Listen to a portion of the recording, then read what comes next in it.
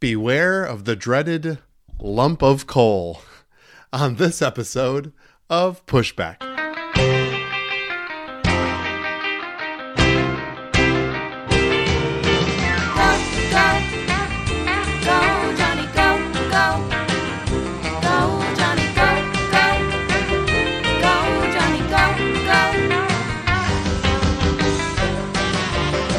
If you're concerned about the direction our culture is heading, then maybe it's time to push back.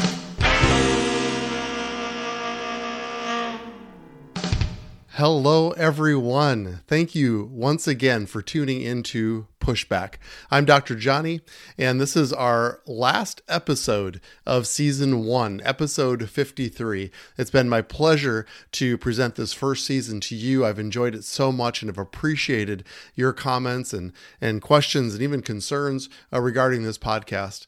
It has gone over very well, in my opinion, and looking forward to starting Season 2 with you next week. This episode is entitled Lump of Coal, and maybe 2020 has seemed to many of us to have been sort of a lump of coal that we got in our stocking. It's been a little bit rough, and it's been certainly full of challenges.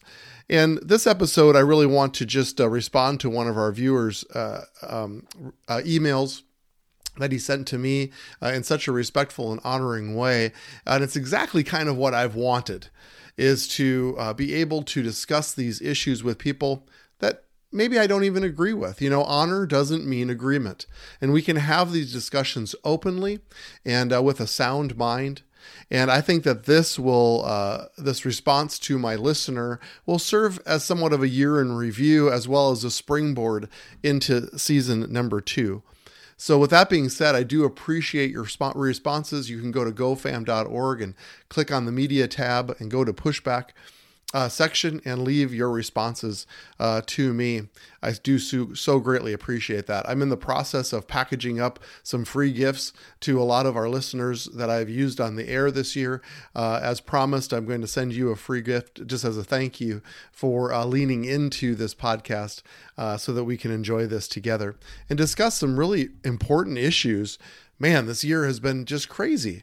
So this response is written to us by Matthew, and I'm just going to break it down into sections, respond in my agreements and some in my disagreements to this response. But I want to first say that I honor Matthew for leaving this response to me. It is filled with a lot of insightful and sometimes even frustrating responses to what has happened this year. And believe me, I get it. I get it. This has been somewhat of a polarizing year in a lot of areas and a lot of topics. So let's just dive in because we have a lot of ground to cover on this episode. Matthew starts by saying, there is no reason whatsoever to put your trust in government. The courts have failed us. The electoral process has failed us. The media has failed us. Public education has failed.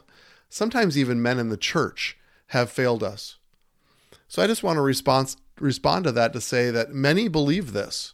And there is a lot of doubt right now, anger, skepticism, downright rejection of government. And on many of these issues, I agree. And if you've listened to my podcast, there have been many things that I have pushed back this year.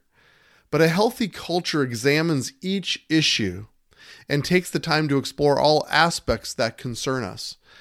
That's why I entitled this A Lump of Coal, because we can't lump it all together in one big basket of rejection as like a big lump of coal.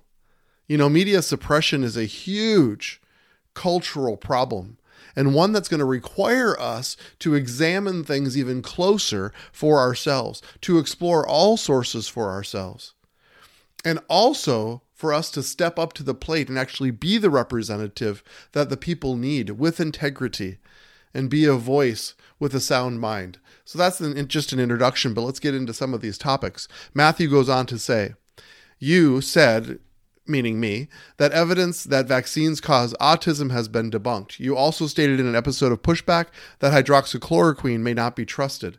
Well, there is more evidence of effectiveness of hydroxychloroquine in autism being as a result of vaccines than the COVID vaccine effectiveness itself. So I want to respond to that by really focusing on the word evidence. Matthew used the word evidence a couple times. Now, evidence in a scientific study way, and you've heard me say this before, requires a randomized, double-blind, placebo-controlled study. Those are studies that remove the randomness of just our humanness. It removes the biasness of either the examiner or the patient receiving the medicine. And it removes what we call a placebo effect, where people want things to work. And because of that, report things differently.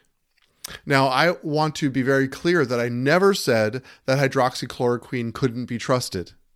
I said that it wasn't adequately tested. Those are two different things. And in fact, I clearly stated on a previous podcast that if hydroxychloroquine runs the appropriate randomized double-blind placebo-controlled studies and it shows its effectiveness, I will happily use it in my practice in the emergency department. But as of date, that has not yet been proven. And there's nothing against hydroxychloroquine. It's a fairly safe medication in its entirety, but right now it's not adequately tested. And it would be wrong for us as physicians to blindly give a medicine based on what we call anecdotal evidence, which means a doctor in Michigan gave it to a patient. Patient seems to get better. That's not good enough. We need to have this tested. Now, I spent quite a bit of time talking about vaccines in relation to autism. I don't want to spend a lot of time on this podcast, but I can say, in my medical opinion, that vaccines causing autism has truly been debunked. And this has been through appropriate testing, like I've just been talking about, but also simple observational evidence that shows that if mercury was the cause of autism, mercury now has been removed from vaccinations. And if that's the case, then autism should go down to zero. And in fact, what we're seeing is the autism rates continuing to climb. That evidence alone debunks the causal effect of mercury in the vaccines as a cause of autism. So could it be something else in the vaccine? It's certainly possible, but unfortunately, what we're seeing right now is even in unimmunized children, we are seeing autism. That's a pretty big piece of evidence that shows that there isn't a link. Now, you may say, well, there might be other reasons causing autism and vaccines are just one of them. But if we go down that road, then we can find everything that a child does could possibly be the link to autism, like drinking milk or crossing the street or breathing our air, or eating applesauce. Any of those things that children do, if there is a link between all of those could also be causal effects of autism. So there is no evidential causal effect between vaccinations and autism. I can say this pretty strongly because I've looked at the research. Now, there are people that aren't going to agree with that and continue to create that discussion and narration along with that. But as far as I can tell, as far as my medical knowledge is concerned, there is no direct effect. Now, Matthew goes on to say, you also stated that you believe that we take the precautionary measures recommended by the government early in the pandemic. These measures have been catastrophic failures, especially considering the mortality rates, and specifically the mortality rates among the non-elderly. So actually, Matthew makes really good points here, and I want to dig into this a little deeper. Now, I did agree with the precautionary measures recommended by the government early in the pandemic, and I will stand behind those because I stated that it was all about ICU capacity. And if you remember the term flattening the curve, the goal was to flatten the curve, which would simply buy us time, keep the infectivity rates low enough that we would be able to increase the ICU capacity that we could take care of people effectively. I always say it points to Italy. Italy had a problem early in the pandemic where they have a large elderly population and not enough medical capability to care for them. And because of this, they actually had to turn away people and tell them to go home to die. Now that would have been a catastrophic failure if that occurred in our country. Unconscionable.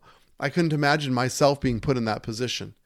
And we didn't have to, because we were able to flatten the curve long enough to create respirators and ICU capabilities so that when the surge came or the curve went up, which was going to be inevitable, we'd be able to help people and treat people appropriately. That's exactly what happened. And I agree that now we know that there's a vulnerable population. The average age of death in Minnesota is still 83 to 84. And I'm not minimizing those deaths at all, but we know who the vulnerable population is. And now with the vaccine, I believe that that population can be vaccinated, which will bring the death rate down, I believe, tremendously. Now, current measures that are in place, especially towards the low-risk populations, for instance, high school sports athletes, I believe are unreasonable. And so I'm agreeing with Matthew that a lot of these current measures cause me to scratch my head. And now that we have our ICU capability in place, the question is, why are the restrictions still there? And I think it's a completely valid question by Matthew. So I do stand behind my position early in the pandemic. I believe there was a reason for that. I believe our governor actually made a very well-spoken, articulate case for this early on. But then, ... there seems to be still a control measure by the government, even though those capabilities are now in place. And I don't completely understand. They're talking about high school athletes wearing masks while they do sports. I don't get it. That doesn't actually make sense to me whatsoever. And so I believe that I agree with Matthew to a certain degree, but I believe that what we did early on was completely appropriate. And I believe that our eyes need to continue to be open as we move forward. I believe this vaccine is actually an answer that's going to bring down the rates. So Matthew continues, which should I believe, vaccine or no vaccine? You may say, follow the data. If I follow the data, I will take the vaccine because the only data that is available is produced by the state, and all other data is suppressed. I am not concerned about being considered a conspiracy theorist or a kook or a nut because there is enough evidence to support what I believe. I would be considered one anyway for believing the gospel or not believing in global warming or evolution, the latter two, which coincidentally is advanced by the same people advancing vaccine and COVID measures. Now, I want to take exception to that right off the bat because I'm that person. I am anti-evolution. You can listen to my podcast earlier in the season where I talk about the evolution of really bad science. And I hope to give many more podcasts on evolution because I think it's one of the most important, dangerous aspects of our culture currently. I'm anti-global warming. I'll talk about that in a second. I don't support, as I just said, all current restrictions. But I do believe wholeheartedly in the gospel, just like Matthew. And yet I still support vaccination. Now, I believe that should bring me some credibility because I'm taking each of these individually and not lumping them into one big lump of coal. I believe each needs to be examined separately. And I believe that's important for my podcast because we need to dissect the issues appropriately and articulately so that we can discuss these not only with our government officials, but with one another where there's a lot of fear and misunderstanding. So let's look at these categories. Matthew has brought up a bunch of categories and I believe maybe tried to lump these all into one big lump of coal, but I believe we can take these separately. And I believe that we need to. So conceding the results of the election, agreeing with COVID restrictions, receiving vaccinations, rejecting the gospel, believing in global warming, believing in evolution. See, I believe that if we're talking about that these have a sinister problem or even a crime connected to them, then I believe that we can look at them like a crime scene. What is the motive, the means, and the opportunity? I'm kind of an Agatha Christie buff. And every one of her books is basically dissected into these, what is the motive, the means, and the opportunity? So let's talk about not conceding the results of the election. Well, there's clear motive, means, and plenty of opportunity that we have been seeing. Enough for me to question big time the results of the election. As we get into season 2 and this becomes more in the forefront over the next week, I most certainly will be talking about this as well. So I believe that we can question the results of the election based on motive, means, and opportunity. What about not agreeing with COVID restrictions? Well, I believe the motive, as we mentioned just previously, initially was to create time for resources to flatten the curve. Now, it maybe seems more about control and less about common sense. The virus has created means and opportunity for more government control, and we need to be alerted to that. We need to be proactive about that. We need to be sensitive to that.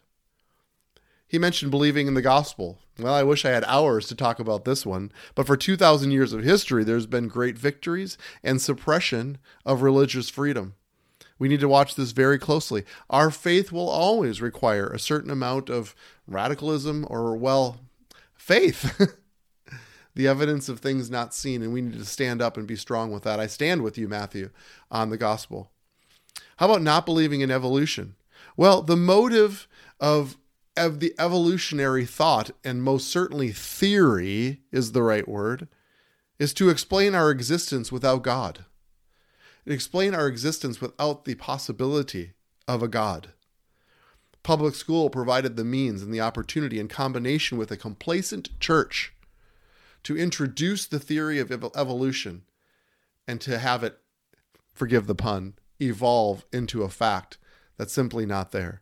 They tout science, but ignore that it's really bad science and doesn't hold up to basic scientific scrutiny. But it's pushed through the academic world because the alternative, the existence of a loving creator God, is unthinkable to them.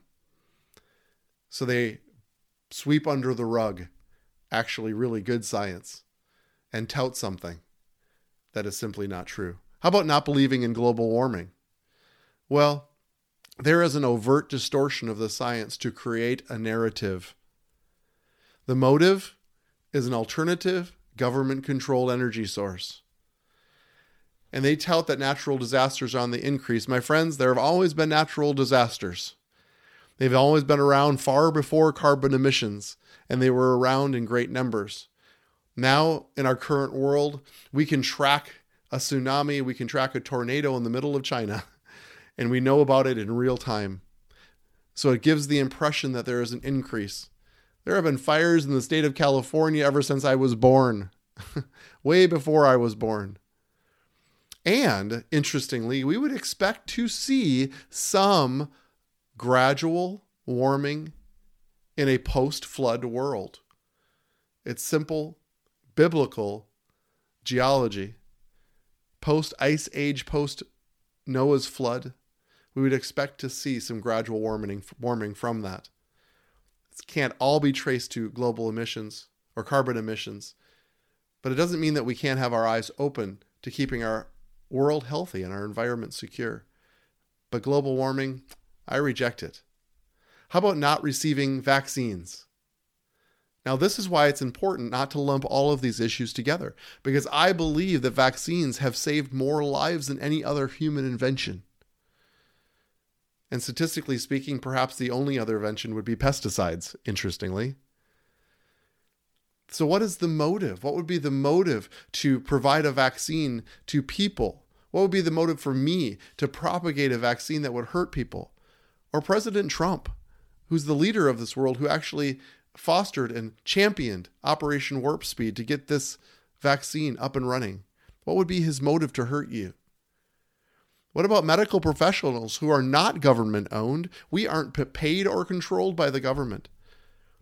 The motive is that we all want the same thing, is for this pandemic to end, for this craziness to end, for people who have been dying and hurt from this, for it all to end. That's the motive.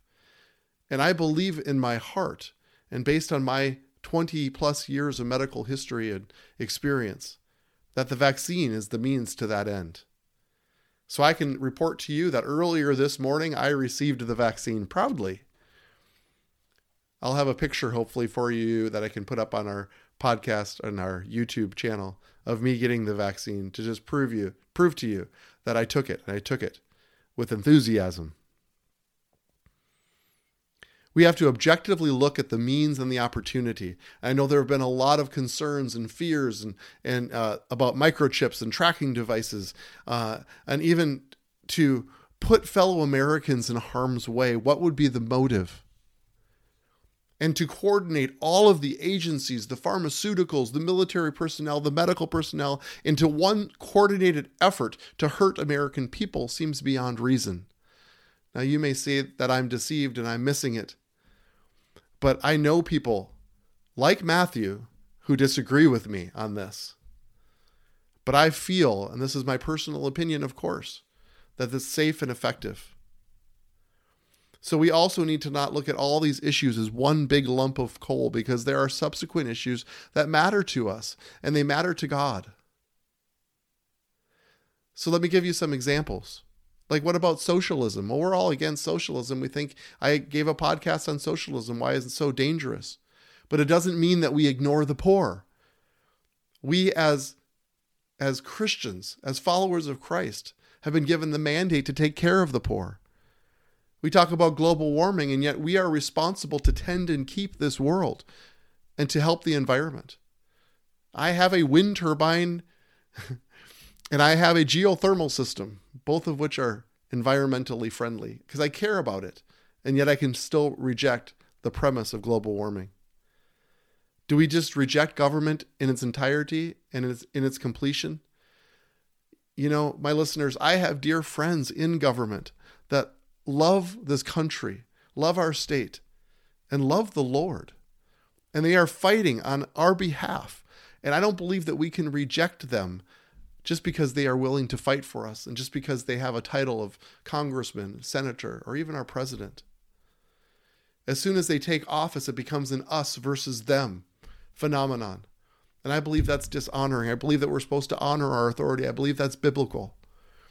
I'm currently reading right now the biography of William Wilberforce, who ended the slave trade in England. And he had this great awakening in his spirit about the Lord and about his Christianity. He didn't feel like he could enter or continue to fight in the political realm because it was so dirty and corrupt. But the Prime Minister, William Pitt, sidelined him and says, no, it's actually the reason why you are here. You are here on a divine appointment to bring the culture of Christianity to government. So in my opinion, Matthew writes, in my opinion, the only advice that anyone should be giving on a vaccine or anything else is to pray on it. Well, in this, Matthew, I think I'm going to disagree with you in honor. Now, I've had a long track record, and I can show you transcripts of the things that I've said and wrote about valuing the voice of the Lord. So on that, we agree, and I agree with you wholeheartedly. It should always be our fallback position to bring it back to the Lord and hear his voice on every matter, and not to proceed till we have his peace within us. But I also know that the Lord gives us one another. The Bible says when we walk with the wise, we will grow wise. It's his way. He's put us in a body so that iron sharpens iron, that we strengthen each other. And so often he speaks to us through others. And I know that he loves to share his heart and even his direction through others. So I'm not ready to dig a bunker. I'm not ready to stop listening to the advice of others. I think that's dangerous. And I'm not willing to dismiss our government in one big lump. But I'm looking for governmental and cultural reform, reformation. We have to be the ones. We are the ambassadors of heaven here on this earth. And if we're looking at the government with distrust, if we don't trust anything that they're doing, then it needs to be reformed. And we need to be the ones to do it. Matthew, I thank you so much for your response. I really do value it. And I thank you that I can use this as a discussion tool. But Matthew, maybe I just submit to you. Take the reins. You have wisdom. You have insight. Be willing to step into the public realm and make that message known. We need to be the ones that stand up to be the Reformation.